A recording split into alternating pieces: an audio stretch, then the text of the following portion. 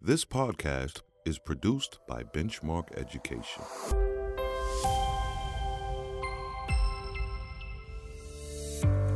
Any language is a system, so how can we teach it like one? And how do we differentiate within that system to meet the needs of all our students, from our most advanced readers to our most fragile ones? I'm Kevin Carlson, and this is Teachers Talk Shop.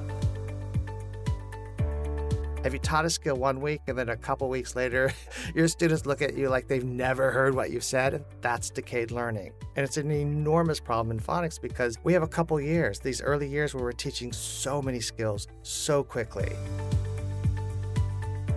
Explicit, systematic phonics instruction has scientifically proven benefits, and it can also allow for what each student needs. To talk more about this is Wiley Blevins. Wiley is the author of numerous best-selling books about phonics and reading, and he's joined by Wendy Murray, publisher of the PD Essentials line at Benchmark Education. Here, Wiley answers some questions from teachers just like you. Our first question comes from Sammy Lascaris, and she asks, why can't my phonics instruction be based on the leveled books my students are reading? I get asked this question a lot. And when we talk about phonics instruction, and certainly when we read the research around phonics instruction, the two terms that keep bubbling up to the surface are that the phonics instruction should be both systematic and explicit. And yes, you can certainly be explicit in your phonics instruction when you're using leveled books, but it's the systematic part that is missing, and that is where the problem lies. In order for us to be systematic, we need to have a defined scope and sequence. And that scope and sequence really creates the spine of our instruction on which all our other activities are based. There's a lot of conversation about what that scope and sequence should be. In fact, I'm asked all the time, what's the right scope and sequence? What should I be using, Wiley? And the reality is there is no right scope and sequence, but there are scope and sequences that are smarter. For example, a scope and sequence that goes from simpler to more complex skills, and that separates confusing letters and sounds. That is what I would consider a smarter scope and sequence. A scope and sequence is also very strong if it goes from the known to the new in very easy, small steps that make that new learning more obvious for a young learner. So, for example, I often see in kindergarten classrooms that I visit, children are working on learning their basic letter sounds, and they're reading simple CVC short vowel words. So for most of the year, it's one letter, one sound. Very, very simple. The next skill in the scope and sequence is often what is called final E or silent E, like the word take. And when you think about it conceptually, it's an enormous leap to spend months and months and months learning one letter, one sound, and then all of a sudden you're confronted with a word where there are two letters in the word that are acting together as a team to make a new sound, and the letters aren't even beside each other in the word. It's sort of like, how cruel is this system? That's an enormous conceptual leap. So what I like to do, and what I think a really smart scope and sequence will do, is they will write a word that a student knows, like the word hat, using skills that they have already learned. And then underneath it, I will write the word hate with the new skill. I will read both words and then engage children in a conversation about what they observe about these words in terms of how they sound and what they look like, how they're spelled. And that is how I introduce that new concept. Then I can explicitly state this new sound spelling and that it stands for the long vowel sound and so on. So a really great scope and sequence takes advantage of these, the known skills and these very small leaps, and taking into account how we get children to make those conceptual leaps in ways that make the new learning obvious and easier to understand. The great thing about having a defined scope and sequence, instead of it being based on your level books, which can be very random, is that when you have a defined scope and sequence, you know what to cover at each grade. You can assess children and know, are there skills that they should have mastered and they haven't yet? And you can fill in those holes to build a stronger foundation. Because remember, phonics is one of the key foundational skills. You can also look at the scope and sequence and see, are there students who have mastered most of these skills? So then I can move them further in that phonics continuum and really meet them where they are and what they need in order to progress more rapidly in reading. So a defined scope and sequence is really the hallmark of systematic phonics instruction because it provides the spine of all that instruction. Yeah, and it seems too like when you talk about a defined scope and sequence, it's assuring the correct breadth that a child needs as he or she Absolutely. learns to read and write. And also that leveled books are wonderful and they have their purpose, but they really weren't designed as a system for teaching phonics. No, So no, even though there's a systematic feel to them, they were never intended to fit like a glove into phonics instruction. no, because the criteria on which leveled books are created doesn't take into account the spelling patterns in those books.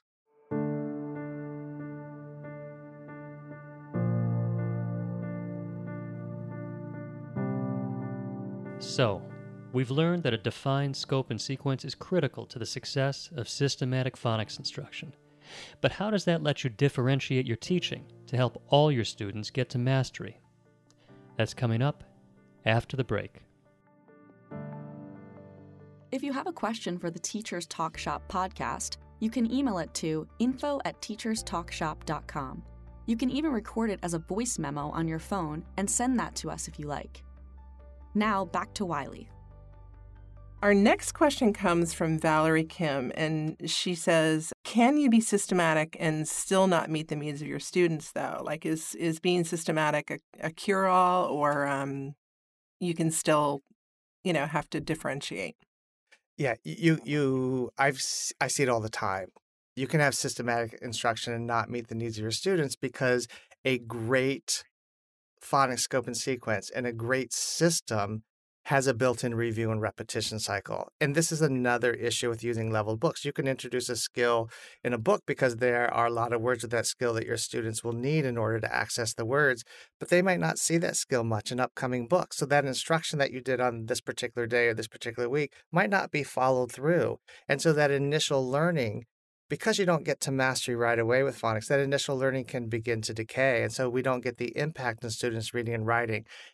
Great systematic phonics instruction has a built-in review and repetition cycle. So when I introduce a new phonics skill to my students, I make sure for the next 4 to 6 weeks, I do purposeful and systematic review and repetition. I build in exercises in the blending and the dictation and the stories that we're reading. I'm looking at students' application, the writing, and so on, because for most students, it takes that long for them to get to mastery.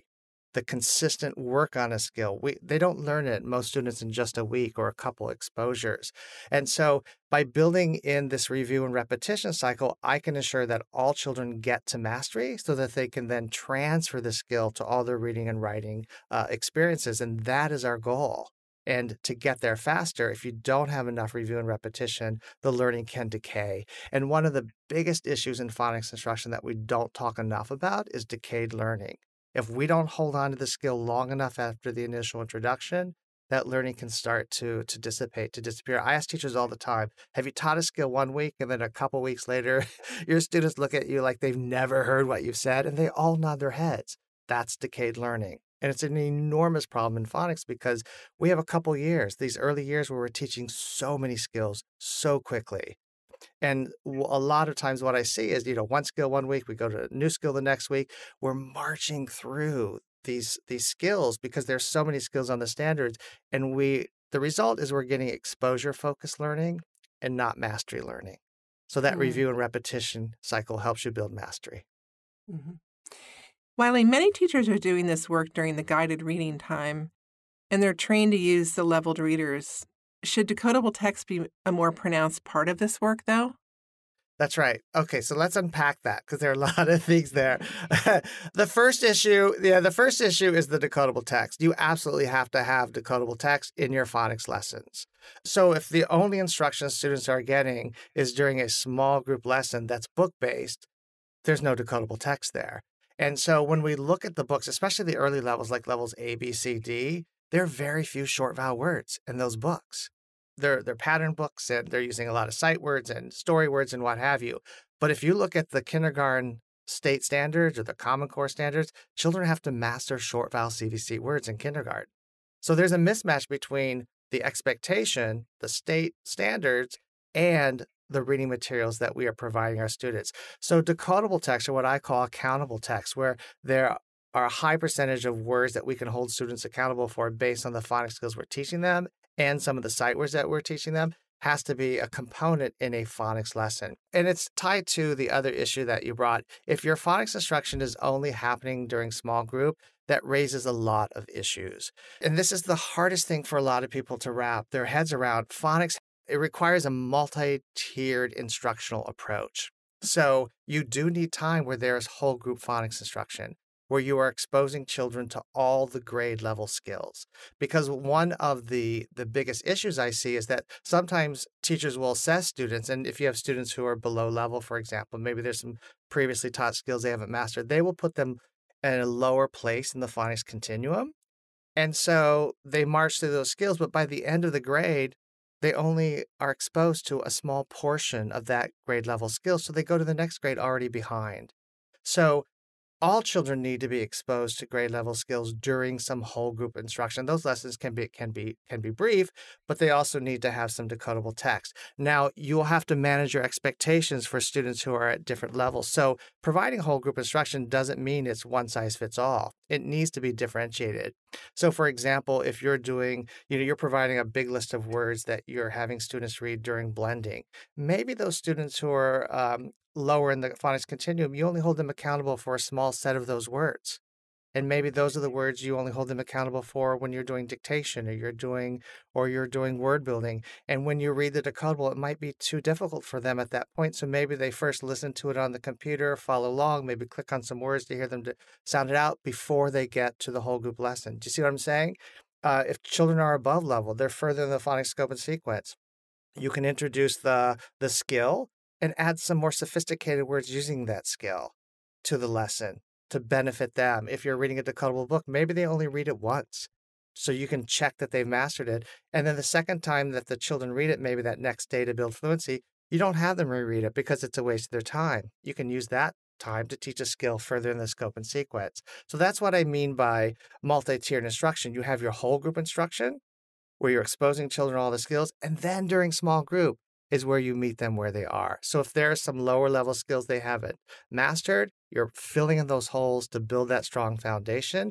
If they've already mastered a lot of the skills that you're doing, you move them further in that continuum. That's why having a defined scope and sequence, that phonics spine, is so helpful, because I can plug them in to a place in that continuum and then just keep moving them forward. It makes instruction very, very simple, and every child gets their needs met when you do the multi-tiered approach. Wiley has talked about how you can differentiate your teaching within your systematic phonics instruction. So how much time should you allow for it? We'll find out after the break. Interested in learning more? Benchmark Education is releasing Wiley's new professional development book on phonics in September 2020, titled Meaningful Phonics: Fine-Tuning the Powerful Practices That Maximize Student Learning. This book simplifies the complexity of phonics and helps educators take their foundational skills instruction to the next level. Go to benchmarkeducation.com/PD Essentials to purchase your copy today. Ina Ryan asks, doesn't systematic mean that all students have to be on the same page when it comes to instruction? No.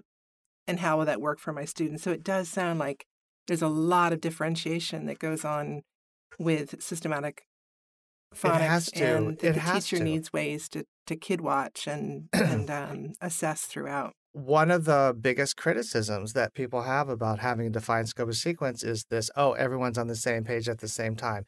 That is not what having a defined scope and sequence means at all. It's just your spine, and you expose children, you place them where they need. All these things are happening simultaneously. Keep in mind that phonics instruction, the bulk of it's happening in those first 2 years. We need to get in there, get it done, do it well, and move on. And so it's a really small targeted period of time in which we have to do right by our students when it comes to introducing these skills and getting them to mastery so they can transfer them. Wiley, what's an amount of time per day for phonics instruction? Mm-hmm. Is there a range, or what's the basic? Yeah, I get asked this all the time. And it's the hardest question to answer because so many school districts have clearly defined literacy blocks, and they've partitioned off. I will say when I see teachers devoting only about 10 minutes to it, it doesn't feel like enough to me, only because when I define great phonics instruction, during that time, they're reading and writing to apply those skills every single lesson. So when I think of a phonics instruction, it could be a short 5-10 minute introduction with some activities, but then they're spending another maybe 10 minutes applying it to the reading of a decodable or countable text and then writing about that text, which is tremendously useful application. So for me, I need a good 20 minutes, maybe 30 minutes, depending on the grade level and how much I'm doing that particular day. But you need to think about a phonics instruction as also including reading and writing. So people like to segment it. There's phonics and it's this isolated lesson. And then over here, we're doing reading. I don't think of it that way. It's phonics with reading and writing. And we may be doing other reading during small group, but that's still extending that application and that work with all the skills children have been learning up to that point. So if we're just doing phonics and it's isolated, and then we're going to a leveled book, there could be no connection. There could be no follow-through. And I see that a lot. So the impact of that instruction is minimized. And we know that the kinds of follow-up reading we give children after a phonics lesson has a tremendous effect on the effectiveness of that lesson. So tons and tons of reading, tons and tons of writing in a phonics lesson and as follow-up to the phonics lesson is absolutely essential in kindergarten and first grade. That's a great point, Wiley. Thanks. After the break, Wiley summarizes what he shared about systematic phonics instruction. If you want Wiley's 3 takeaways from this show sent straight to your inbox, sign up for our updates at teacherstalkshop.com. So the 3 things I want teachers to know about systematic phonics instruction is that 1, you need a defined scope and sequence. The second thing is that you need built-in review and repetition. And the third thing is for phonics to really be effective, you need a multi-tier system where students are being exposed to grade level skills during whole group instruction, but you're continuing to meet them where they need during small group instruction. Thank you, Wiley. Thank you, Wendy. And thank you for the questions, Sammy, Valerie, and Gina. Next time on the Teachers Talk Shop podcast, I need to know very quickly if there are any issues with building that foundation. I can't wait to mid-year. I need to make those course corrections. I need to modify the whole group and the small group instruction very quickly to make sure every child gets to mastery. For the Teachers Talk Shop podcast, I'm Kevin Carlson. Thanks for listening.